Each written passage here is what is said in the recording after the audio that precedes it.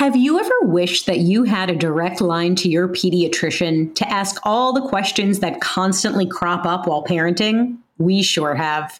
That's why we launched the Bites of Health podcast. Every morning, we'll answer a commonly asked pediatric question in 5 minutes or less.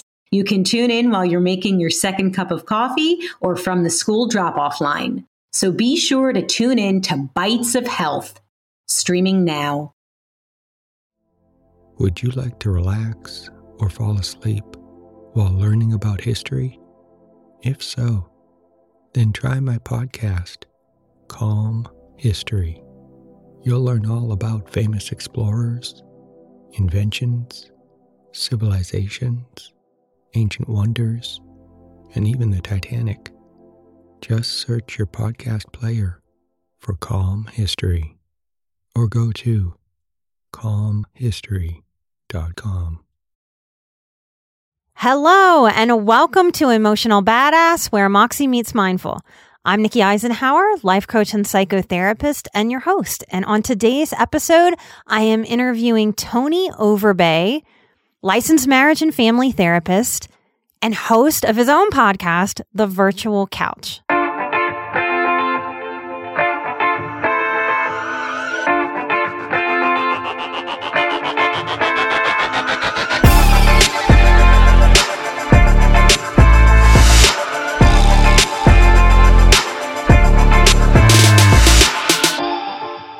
Welcome to the show, Tony. Hey, Nikki, I couldn't wait to jump in. I was just chomping at the bit. It's great to be on your show. It's great to have you on the show. We've been wanting to do this for a long time. You were the very first person to reach out to me and to invite me onto your show after I launched Emotional Badass. Okay, I didn't even realize that. And your episode on the Virtual Couch continues to be one that is, thousands of downloads more than most of the other episodes, because that whole concept of HSP, highly sensitive person, has been, it's changed, it's helped me in my practice. And I feel like it's just helped so many people that I work with and that reach out to me through therapy. So it has been a game changer for me, and I'm grateful for that. Oh, I'm so happy to hear that for you and for clients, and that something about me is effective in helping people understand themselves. Yeah. That's good to hear. Well, and I know that today we could talk about so many things, because this is what happened when we connected on your show. You and I could probably talk for days without taking a breath. And I can hear that you're getting over a cold and have a little scruffiness to your voice. So we'll try to keep that in mind as we go through this interview today. But I really want to talk to you about how you handle porn addiction. Yeah. And by the way, I think I had a joke queued up there where I feel like I sound like 80s Demi Moore. I mean, it sounds kind of, that scratchy, but it's, my voice is on the rebound. Actually, it was gone, which is a horrible thing, as you know, for a therapist. I don't know if your voice has ever left you when you talk for a living, but it's brutal, It is brutal. And it's that awful feeling going through your day of, oh no, hang with me voice to get that last client in. Mm-hmm. Yeah, exactly. So, but your question is a great one. I mean, and I if you don't mind, I'll give just maybe 30 seconds, a minute of background. And, I had a career in software. I was in high tech for about a decade, and I had that, we all kind of hear this cliche, but it was really true, where I felt a calling to kind of go back and help men. And I was a new dad. I loved my marriage. I just felt like when I would see people complain about their marriages or fatherhood, I just wanted to go help men. And so I went back to school. I got my master's in counseling. And what nobody told me through that process was that guys actually don't typically go to counseling. So all of a sudden I show up, in therapy, and I'm not seeing the population that I thought I would see. But when I did start to see men, it was primarily when they were coming to me with addictions. And one of the main things that I started working with was pornography addiction. And so I learned all of the behavioral tools. I learned all of the things that people could do. But the more that I saw, clients, dozens and dozens of clients that were struggling with pornography addiction or just compulsive sexual behavior in general, I started to recognize that it was more of a coping mechanism. And I found that these people weren't, I like to say that they had a void somewhere, whether it was a void in their relationships, or a void in their parenting, or a void in their career, or a void in their health, or their spirituality, or their there was somewhere that they didn't feel connected, or lots of places they didn't feel connected. And the pornography or whatever the addiction was kind of jumped in there to fill that space or to be that, instant gratification. So, that kind of changed the whole way that I worked with people that were struggling with addiction. It's such an important thing. I feel like I've been very blessed to naturally have had many male clients over the years, which I know is not very typical as I've grown. And one of the things that really helped me in my own personal healing was seeing men really seek out being a better person, understanding themselves more, wanting to be a better father, wanting to be a better partner and spouse, wanting to just to be a better person in the world. And I think historically men have been told so often in so many ways, directly and indirectly, stuff your feelings, toughen up, suck it up, and just live life and plow through. Yes. And you nailed it. And I feel like, one of the things is back in the, if I go olden days, there was a question of, if someone was exposed to pornography, whether it was magazines or a stag film, I think they used to call them. And we're in the day and age now where it's definitely not a if, it's when that exposure occurs. And with the prevalence of, easy access to pornography now, that age of first, exposure is now between 8 and 11 years old. So we're kind of dealing with this problem where people have had that in their lives. They have turned to that for, immediate or instant gratification. So you've already kind of started with that in mind. So you're right. So now when a guy is trying to be a better fill in the blank, and then he doesn't feel like he's doing it well enough, or if he feels like that's too vulnerable, it's really easy for the brain to just say, hey, I know a quick way to fix this. It'll give us a big dopamine rush. And, it's not dealing with the main issue or problem or, wherever that source of discontent is. So you're absolutely right. Before we get too much into this topic, I want to name this for listeners too, because one of the things I really enjoyed about being on your show is how you and I are very, very different people. And I think we have such an opportunity to sort of host for each other and the world, how important it is that people who are very different keep conversations going and keep sort of expanding what we know and how we learn and how we grow. I think part of what's happening in the world right now is there's so much reactivity and anger and hurt that people really aren't listening to each other, and they're creating these echo chambers of feedback that is very, very limited instead of expansive. You come from, a very Christian background. I grew up very Catholic, and then I spent a lot of time in the Lutheran Church. I help a lot of people in my practice who have left organized religion and who have felt very, very hurt and shamed. And I've often struggled to understand what an organized religion, why so many organized religions seem to shame us around sex and sexuality and sex feeling good, sex being something that we're interested in, touching our bodies and masturbation. So I just want to name all of this as we start to dive in. Right. Yeah. So I appreciate that too. I feel like it's interesting. One of the things that I feel like my soapbox of all soapboxes is taking shame out of this entire equation, because I do feel like, and I've done a lot of media, especially the last couple of weeks. I've got a book that just came out about pornography addiction and compulsive sexual behavior and betrayal trauma. And, I often say when people say, hey, but isn't a little bit of porn good, or that sort of thing. And I always say, my job is not to judge. My job is to help what somebody brings to the table, what they want help with. And I feel like where I go with that is I do feel like that, we're missing an opportunity for connection if that's maybe the place that people do turn for the coping or for maybe this instant gratification, but that doesn't mean that I'm trying to bring shame to what someone's behavior is. My goal is that if that's something that they want to do less of, or if it's something that they don't want in their relationship, then, there are ways to make that happen. So I appreciate you saying that too, because that shame piece, that's the part that really does keep any kind of addictive behavior or compulsive behavior in the shadows, or not out in the open to be dealt with or talked about or even rallied around. Well, you're starting to answer a question. So I have a client, as I have had many over the years, who just left Mormonism, and I asked if she had any questions, and her question is, in my experience growing up in the church, I noticed people being told that they had porn addictions, when in reality, they used it to masturbate on occasion. But oftentimes, any use of porn and masturbating is considered wrong and framed as a soul-crushing addiction. What's been your experience with this, and what can people do to combat that? And I think everything about this episode is going to answer this question. No, this is a great question. And because, it's funny, I've done, again, I hate to keep going back to I've done a lot of interviews, Nikki, but I get asked that all the time about, what is porn addiction? Is porn addiction even a thing? And I'm very open. I mean, it's not in the DSM, right? It's not actually a diagnosis. And if anything, you can look at impulse control disorder.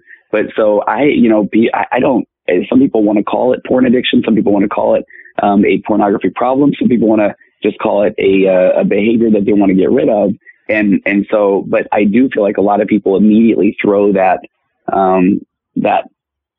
word or that phrase of porn addiction onto somebody who it's not that they have a daily problem with it, or even a weekly, or it's, so it is kind of used in a general term, especially, not just in the Mormon church, but I find in Christianity in general, where there's a lot of, I just like to call it good old Christian guilt that comes with that, where, that, again, that's what kind of keeps this whole thing in the shadows, or what kind of keeps people feeling like they can't open up to, if it's their pastor or their bishop or their religious leader about it. And so I actually did a podcast episode with a podcast that does a lot of training in the LDS church and the LDS faith. And in that one, my whole episode is removing shame, from the bishop's office.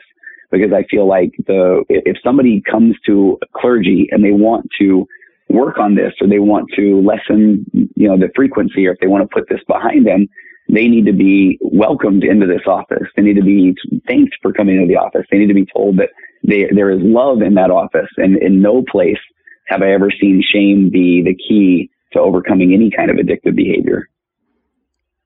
Beautiful. I mean, this is why I wanted to have you on the show, because we need more, I think, voices like mine who are coming from a non-religious place, and we need voices like yours who are coming from those practices, because we need to eliminate shame when it comes to our natural human curiosity, sex and sexuality, our development, the stumbling and the awkwardness that all of us have as human beings, figuring out sex and what it is and how to feel good about it and how to let go of our own hang-ups. Right. We all need that. Well, we all go through that. And the problem that I often see, and when in kind of framed in a religious context, is it is kind of framed as it's bad, don't think about it, don't, all of these things. But then as soon as you're married, then it's like, it's wonderful, now go for it, and not realizing the baggage, that people then carry into their marriages or their partnerships or their relationships, where then when they're told, okay, now it's okay, you can be sexual. People don't recognize that if you've spent a decade plus of feeling shame around even thinking about it, or even talking about it, or if in the home it isn't talked about. And I'm surprised how many people that never had the talk growing up with a parent, because I think that the parents just feel like it's something that's awkward, and so they don't want to talk about it. And so the more, when we have to start talking about this with kids, we have to be open about it. We have to use the correct terms. We have to, again, not have any shame around that with our kids, in order to be able to just start to promote a healthy sexuality. A lot of times when I have somebody come into my office and they are wanting to, put their pornography challenges or struggles or issues behind them, one of the first things I do after thanking them and just being so grateful that they're willing to come and open up and talk to me about it is, if we want to go full Christianity, and I sometimes say that, hey, what is it? Procreate, replenish the earth. I mean, that stuff's in the Bible. It's, it's like if God made you, it's like He made you to feel pleasure and joy, and that. So it's all normal. It's normal to have the feelings. Oftentimes I say, if you didn't have those feelings, that's a whole other thing that we need to talk about. But so then it's like, how do you use those feelings in a healthy expression or a healthy connection? So no, I'm so grateful that you're talking about this, Nikki, because I always say I have yet to find, and I've worked with now, I think 11 or 1,200 people that have tried to, that want to get past pornography or compulsive sexual behavior. And I have yet to find one situation where shame was involved in any bit of the recovery. Almost in all of them, I've had to, slowly but surely work with people to remove the shame, but I've never seen it be, a component of recovery. No, I don't think shame can be a component of any kind of recovery. It's absolutely what blocks our recovery. And you're so right about how our psychology works. I think that's been my beef with a lot of organized religion over the course of my life, that they seem to want that sexual relationship with ourselves to be like a light switch. And we've known for a long time that our psychology doesn't work that way. You can't just get married and then, yay, now I get to be a sexual being. There's no light switch like that. So we absolutely bring all that baggage forward. And it's heartbreaking to me to work with somebody that's in their 60s who has carried that kind of baggage and shame around sex and pleasure and feeling good over the course of a lifetime simply because they grew up with certain doctrine. Yep. Yeah, I agree. Yeah. Because I feel like that's part of where you're missing out on life. You're missing out on the, if we want, again, pulling the total spiritual card, but you're missing out on God's creations, including the human body and the people's sexuality. And so, I was on a podcast recently where the person was, he's a non-Christian, he's not Christian, but he wanted me to come on and he said, what's the deal with all the shame? And it was funny because I think that he assumed that I was going to defend shame and say, well, here's why shame is good. And it's like, oh, heck no. There's none of it. There's absolutely none of it. And I feel like that's the part where people kind of attach to these sackcloth and ashes or broken heart and contrite spirit kind of, these type of quotes or scriptures that are in the Bible. And they feel like, well, I have to beat myself up about it. I have to feel bad about that. And again, that's the part where I'm like, okay, no, there's nothing productive about that part. It's just not, that's not any part that feels like love. And ultimately that's what's going to move us forward. Well, and it's baffling to me how, we're about to hit 2020, we are in modern times, but it's baffling to me how much religion has been able to hold on to shaming almost all forms of pleasure. And just why that has been continued baffles me. Would you like to relax or fall asleep while learning about pivotal moments in history? If so, then try my new podcast, Calm History. It's a time machine of tranquility, filled with immersive and fascinating stories from history. Prior episodes include The Pilgrims, Marco Polo, Henry Ford, Joan of Arc, Jackie Robinson, Klondike Gold Rush, Ancient Greek Olympics, Easter Island, and the Great Pyramid of Giza. There's also a 6-part series about the Titanic. Just search your podcast player for Calm History or go to calmhistory.com. Yeah. And thank goodness there is a nice movement of, there's a lot of people, myself, and there's some other people that I've had on my own podcast.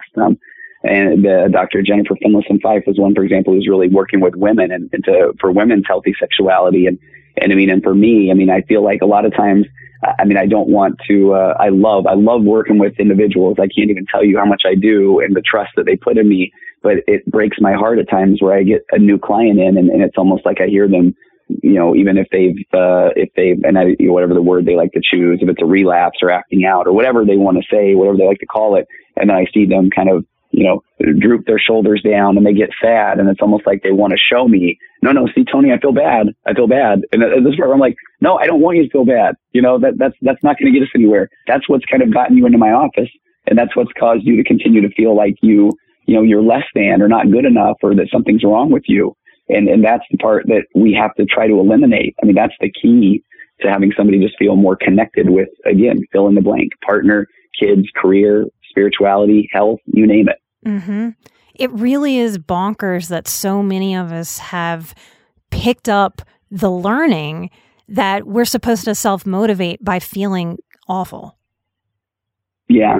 And sometimes I do think that it's almost, is it the fear of, what if I do succeed? Is it the fear of, let's say I put this behind me and then will I never feel this, euphoric rush or that sort of thing? I mean, I do wonder at times, is it the brain trying to say, hold on now, whatever we got to do to kind of keep things the status quo or the path of least resistance? Because, sometimes it's scary to think about what life will feel like. What if I don't know how to connect with my partner? What if I don't know how to really go after the job I want? Or, as long as I can kind of stay in the shame bubble or guilt, and then which continues to feed maybe a compulsive behavior. I don't know. I don't know if you see where I'm going there, but sometimes I wonder if it's even a little bit of self-sabotage too. Oh yeah, absolutely. And then I think it loops and kind of keeps us stuck. Yeah, exactly. Mm-hmm. Yeah.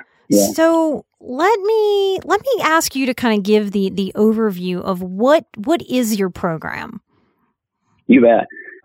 So, again, kind of with that, first of all, the kind of the hope, I'm a big strength-based person, and we're going to try to remove that guilt, that shame. I think a big part of this is really looking at what are the stories that my brain is kind of fusing to or attaching to.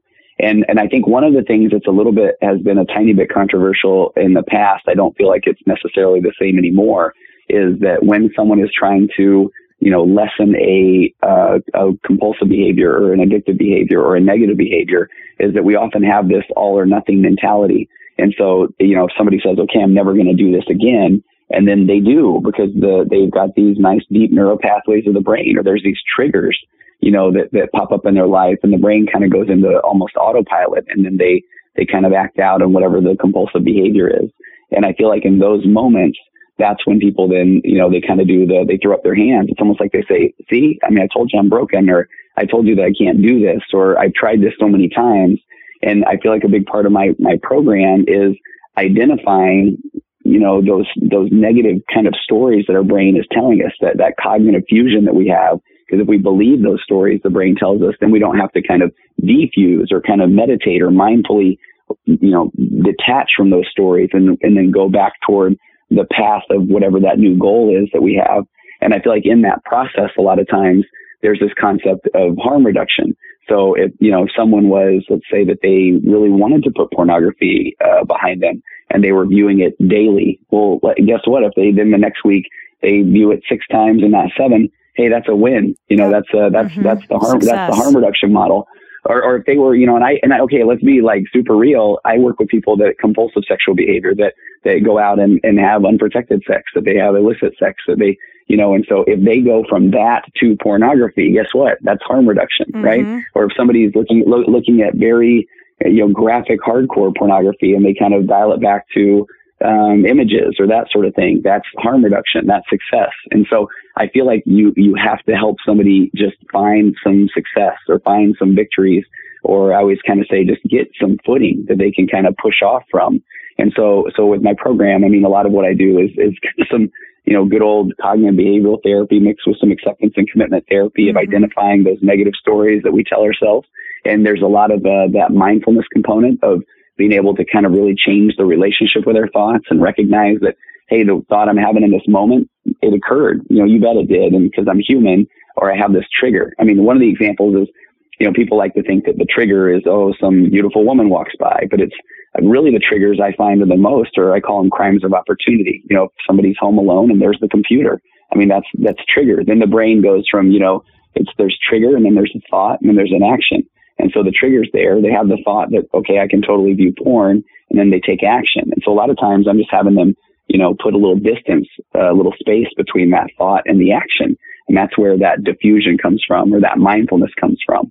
And sometimes they do it perfectly, and sometimes they may not. And if they don't, then I always say that, hey, there's this data to work with. There's the game film. Let's look at that. Let's take the shame out of it. And where are some areas that we can kind of, what was our brain fusing to, or where could we maybe shore up that trigger a little bit? Because I just want people to have success, because I feel like that's where any kind of addiction, this lives in this, shame and failure and the what's wrong with me story that they play in their brain. And that's where I say, hey, what if nothing's wrong with you? You know, what if this is just kind of where we're at in life right now, and now we're going to move forward? So I don't know if that kind of gives a decent enough overview. It does. And it tells me something that's very important to me is that a healthy healer meets people exactly where they are. And that's what you just named. And I think, I'm an addiction specialist. And one of the things that I don't think mental health has done a good job of for the public is in really defining the nuance of addiction. So I think so many people, we talk about this 100% abstinence, which out of the gate sounds like a very high mountain for anybody to climb. 100% of everything. Because so much of what I do with people is working on perfectionism. But the second we throw the word addiction in there, we want someone to do it perfectly. And I don't think we really talk about the nuance of that. And then on top of it, if I'm talking to somebody about heroin or alcohol, you don't need one bit of heroin or alcohol to live. There's alcohol or heroin. You don't need one bit of that to live a fulfilled, healthy life. Sex and food are a different category. And I think we lump a lot of things in to this sort of 100% mentality in a way that really sets us up for self-sabotage and failure. Because sex and food, yes, they can be very addictive, but we've got to look at that in a real harm reduction, with a real harm reduction lens, because we need those things. Absolutely. And I love the way you say that, because that is back to that, meet a client where they're at. And I know you love acceptance and commitment therapy too. I mean, I love doing when somebody says, man, why am I thinking these things? Well, you're thinking those things because you're a human being you're the only one on the earth who has had all the situations, the nature, the nurture, the DNA, the birth order, the abandonment, the rejection, the hopes, the dreams, the people that have left, that have died. You're the only person that has that experience. So you're thinking the things you're thinking because you're you. If you didn't think those things, I always throw in there, this is my own take, but then you're a robot or a psychopath, right? So, so it's like, it's good that you're having those thoughts. And so I love that you're saying that. So you meet the person where they're at. And so anybody that just jumps in and immediately says, well, here's what you need to do. It's like, okay, we're already going into defense mode, right? Because it's like the person, nobody really does know what we're feeling or what we're going through. So we need to start with somebody right there by our side that says, all right, hey, let's figure this out. I got you. And I just, Well, I find too, like you mentioned, sort of the obvious trigger of someone thinking that, what made me relapse in terms of porn is, I saw a beautiful woman. I think for all addictive things, and I can argue that all of us are addicted to phones and computers, so I think it's very human to fall into addictive pattern. And I think we don't name that enough, that it's just maybe part of the human experience. And when we're out of balance, we are out of balance. And the more we stay out of balance, the more out of balance and out of whack we get. And we need to know that as a society. But I find that most people look for the obvious trigger, like you named, the beautiful woman. People tend to be really shocked that the number one trigger is really the absence. It's boredom. Yeah, exactly. That's why, crimes of opportunity, boredom. It's like, what else am I going to do? I mean, yes. And you're absolutely correct. And I love what you're talking about with so on the beginning of my podcast, and then if you read in my about, I say I'm an ultra marathon runner. I've done 150 or more of marathons or longer distances, including races of over 100 miles at a time. And I love that when I get to go speak to schools or whatever, and I'm asked, why do you do that? And I'll make a lighthearted joke about, so I can eat more ice cream, or whatever. But in reality, it's like, I believe that's most likely my socially acceptable, healthy addiction. I mean, I think that we all kind of have these things we turn to. And you're absolutely right. I mean, I have been trying so hard now to just gently bring awareness to when I'm wanting to check my phone for no reason whatsoever. And because anything kind of left, I almost feel like unchecked, we can start to develop a bit of a compulsion around, or maybe a bit of an addiction. So I love that you said that. Absolutely. So it really is just kind of recognizing that and not beat yourself up about that either. Well, and maybe in the next 20 years, our field will have a much different conversation about human beings and addiction. Well, at large. I think so. Yeah, I definitely think so. Yeah. So let's do this a little bit. So are you pro masturbation? So that is such a good question. I actually, I love that I'm asking a guy this question. I know. I'm like, is Nikki going to ask me? So here's where I've got my private experiences. If I go back to that acceptance and commitment therapy model, right?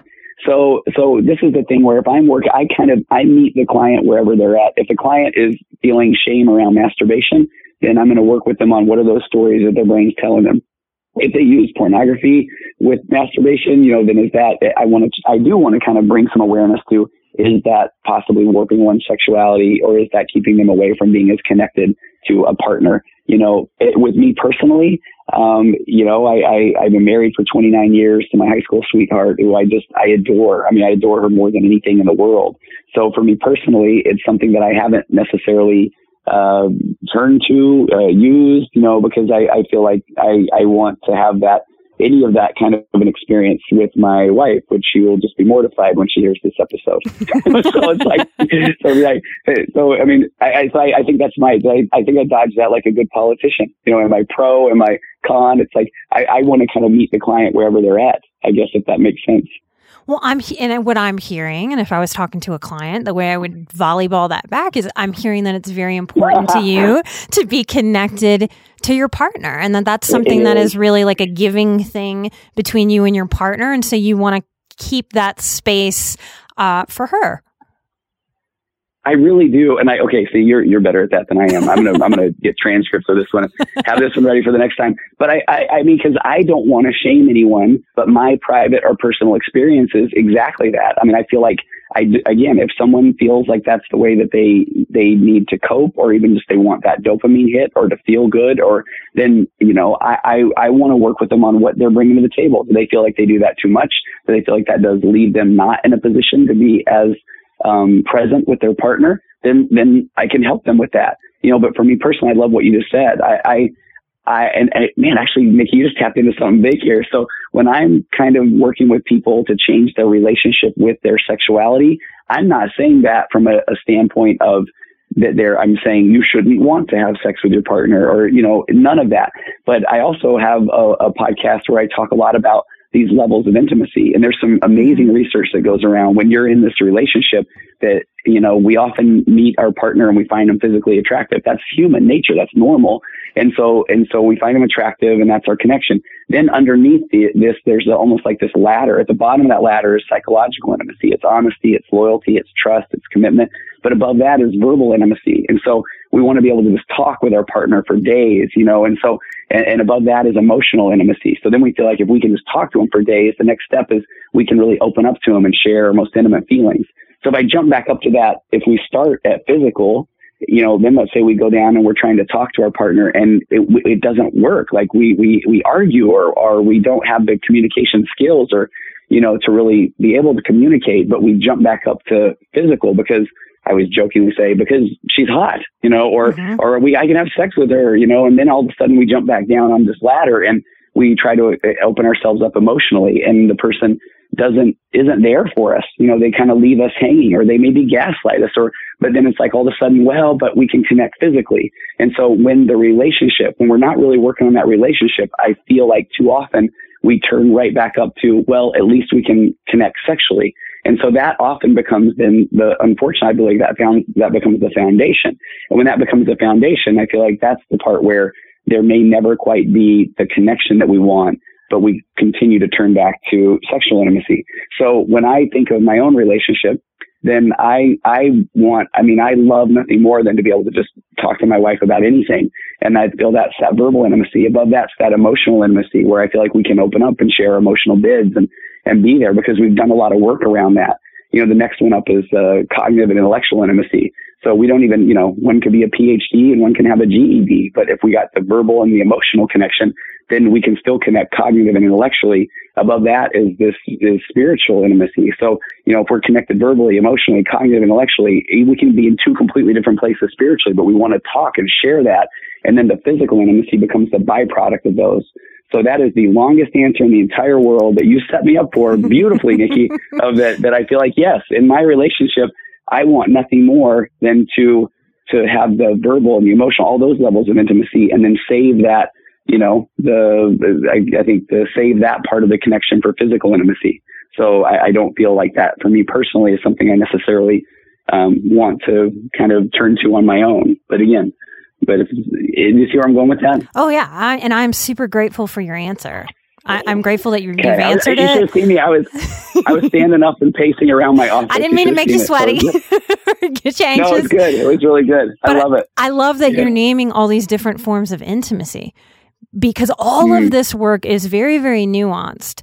And it's not as simple as saying something is good or something is bad. Now, lots of times I am pro-masturbation because I am working with sexual abuse survivors. And I think that's a very intimate way to start to get to know your own body, to start to have some control over touch and where that's happening. So when you look at these things, there are ways, just like you were naming, Tony, that there are ways to be sexual and actually be hiding from intimacy. There are ways to use masturbation and sex in ways that are infinitely healthy and increase connection. And there are ways to do the very same act that can help us hide from connection and intimacy. And we've got to know that that's possible. It's not just about doing something or not doing it. It really is about, what energy am I bringing to this? And is this about connecting me, or is this about me hiding? Well, okay. All that stuff I just said you just summed it up in those two sentences. Yes, exactly. Yeah, no, that's wonderful. So let me move on to this idea a little bit, because I think part of why we're seeing so much porn addiction now is sort of this, how can I say it? Modern porn versus vintage porn. I think you used to have to work for it more if you had to go find a magazine and flip through a magazine, and then you had to use your imagination to really bring that magazine to life. Like, you were still sort of working for it. Yeah. Yes. Okay.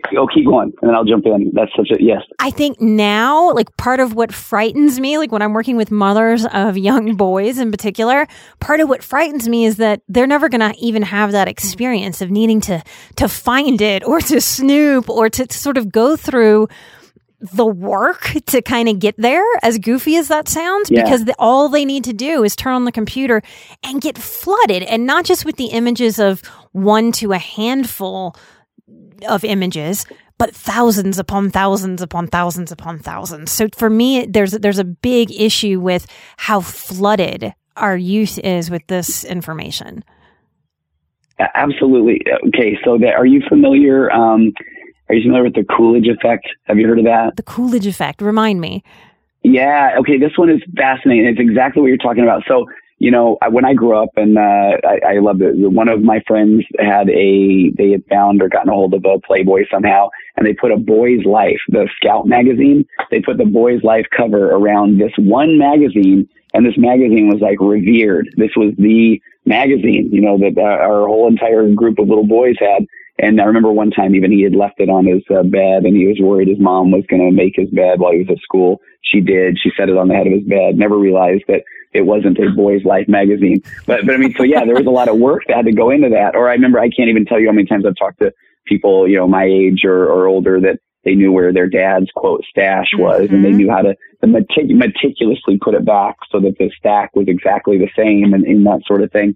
But so the Coolidge effect is fascinating. I think this is what we're running into now. It's this phenomenon where, it's seen in almost all animal species, where males exhibit this renewed sexual interest whenever a new female is introduced to have sex with, even after they're done, having sex with the prior.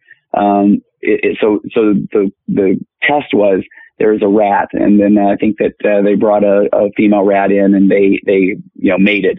So then he didn't want to mate with her anymore. Then they bring a new female rat in. Well, he's going to go mate with her. And then he doesn't want to mate with the first two anymore. Then they bring in another female rat, and he's going to mate with her, and to the point of where he dies. I mean, it's, but it's like this type of mating system is where, what happens is the brain is designed to pour out a tremendous amount of dopamine to then, hyper focus and basically get the girl. If we go back to evolutionary biology, Spread the seed. our brain, and our brains were kind of thought that, okay, we're going to maybe do this one time. So when you see that willing female, just blast your dopamine, blast those neuroreceptors with dopamine.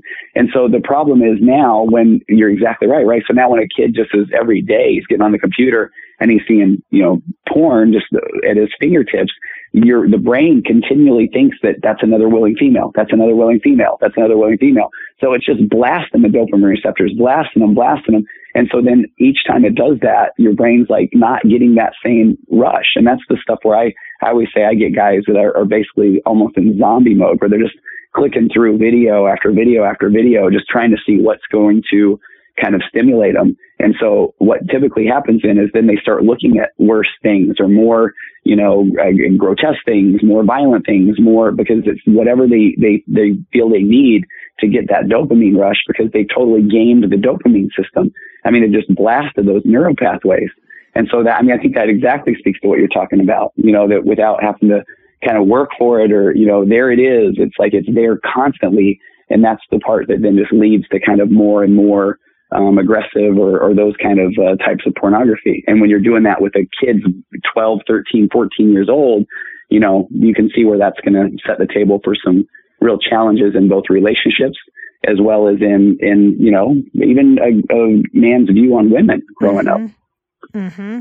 Well, and I want to name this to normalize it, that I am seeing an increase in mindful, insightful men who don't have what we would call a problem, coming to the conclusion of, I'm going to look at less and less and less and less and less pornography because of this Coolidge effect.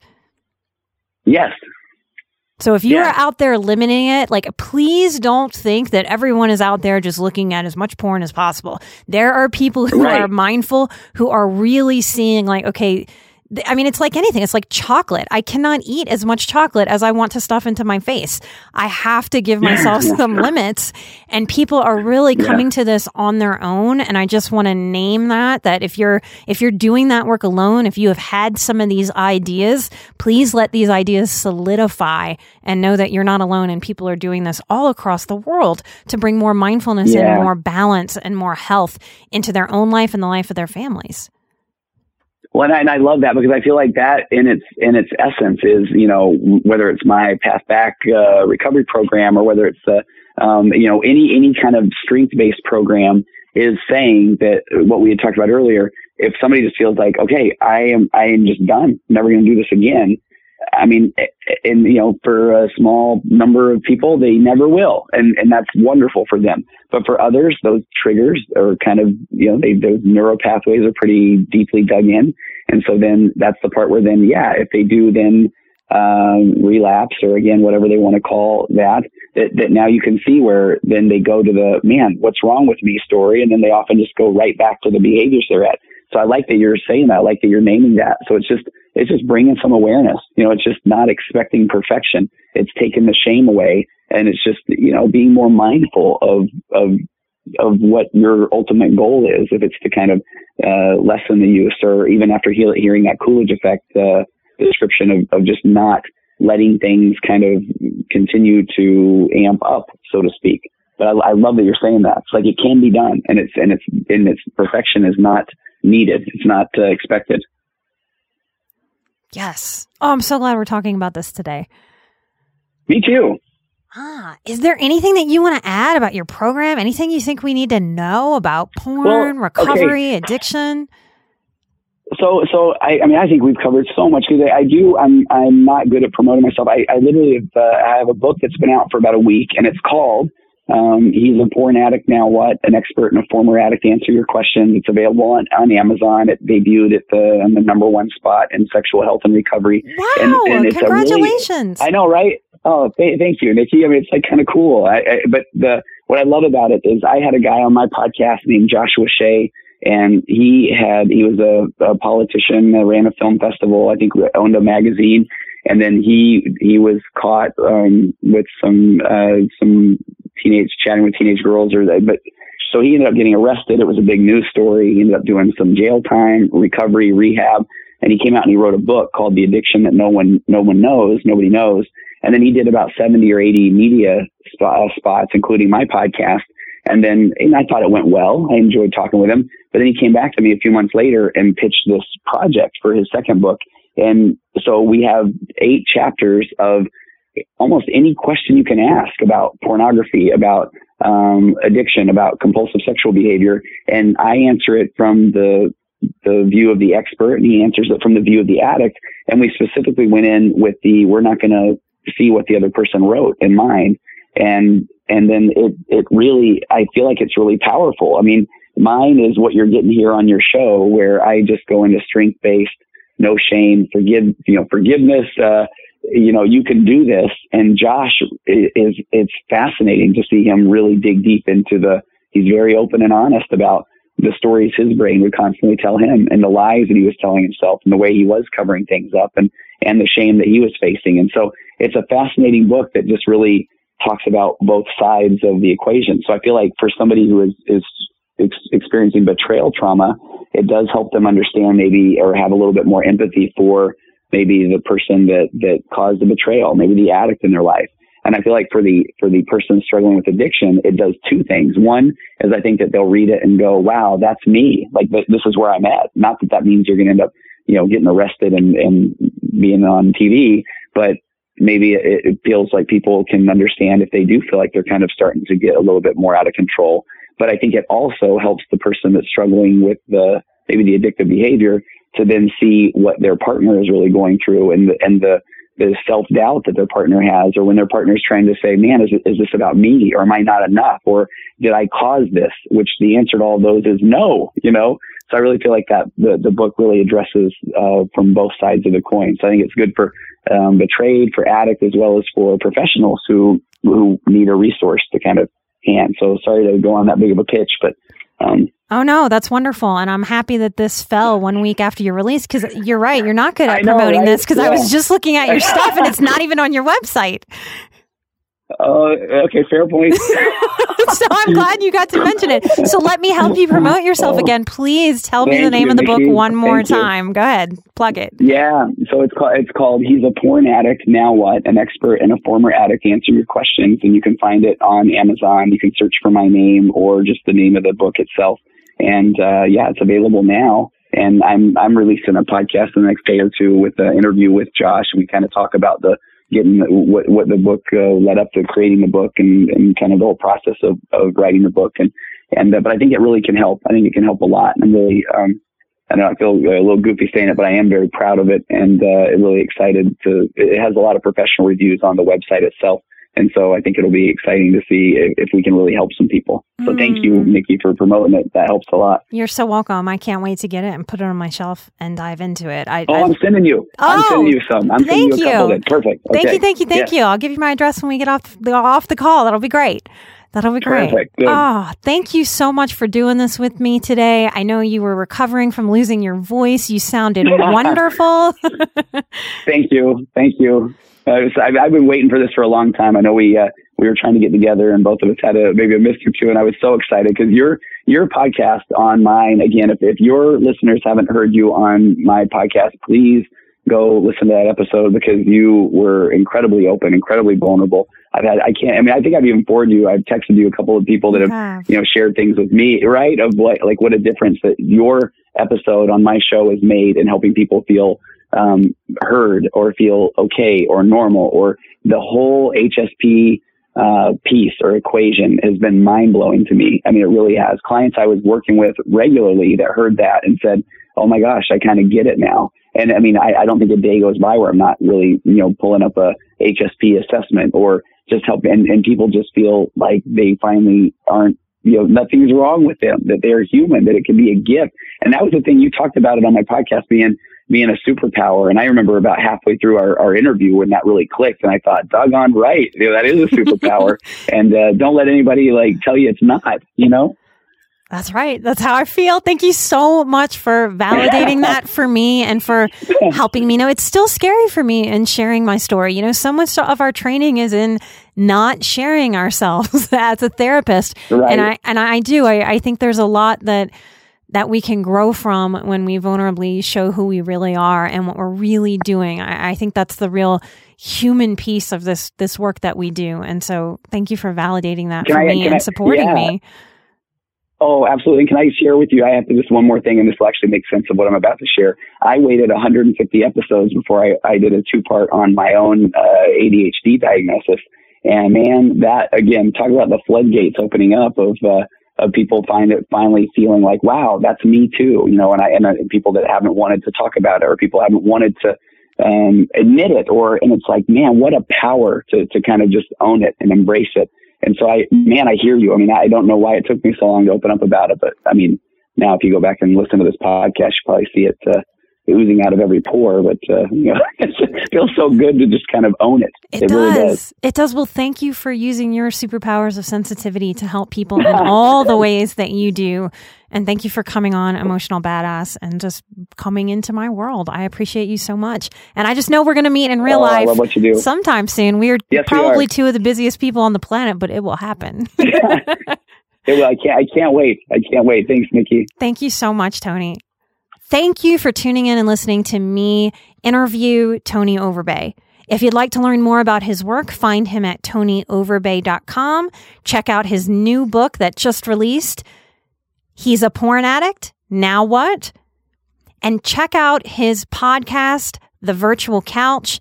If you like his podcast, maybe you go back and listen to the episode where he interviews me. If you like this episode of Emotional Badass, please find the shows and share them with someone that will be interested and who can benefit from listening to this information. This is why I do Emotional Badass. I know it's why Tony does The Virtual Couch. We are here to reduce shame and help people live their very, very best lives. And it's not only possible, it's our jobs to help ourselves live our very, very best lives. Thank you so much. I'm an emotional badass. Tony Overbay is an emotional badass. You are an emotional badass. And together we are where Moxie meets mindful. Take care, and I'll see you next time. Bye-bye.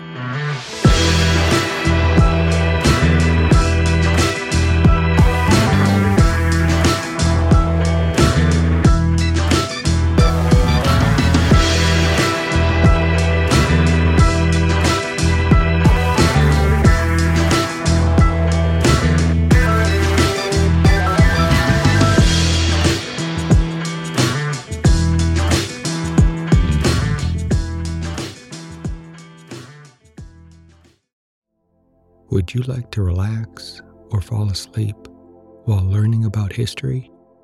If so, then try my podcast, Calm History. You'll learn all about famous explorers, inventions, civilizations, ancient wonders, and even the Titanic. Just search your podcast player for Calm History or go to calmhistory.com.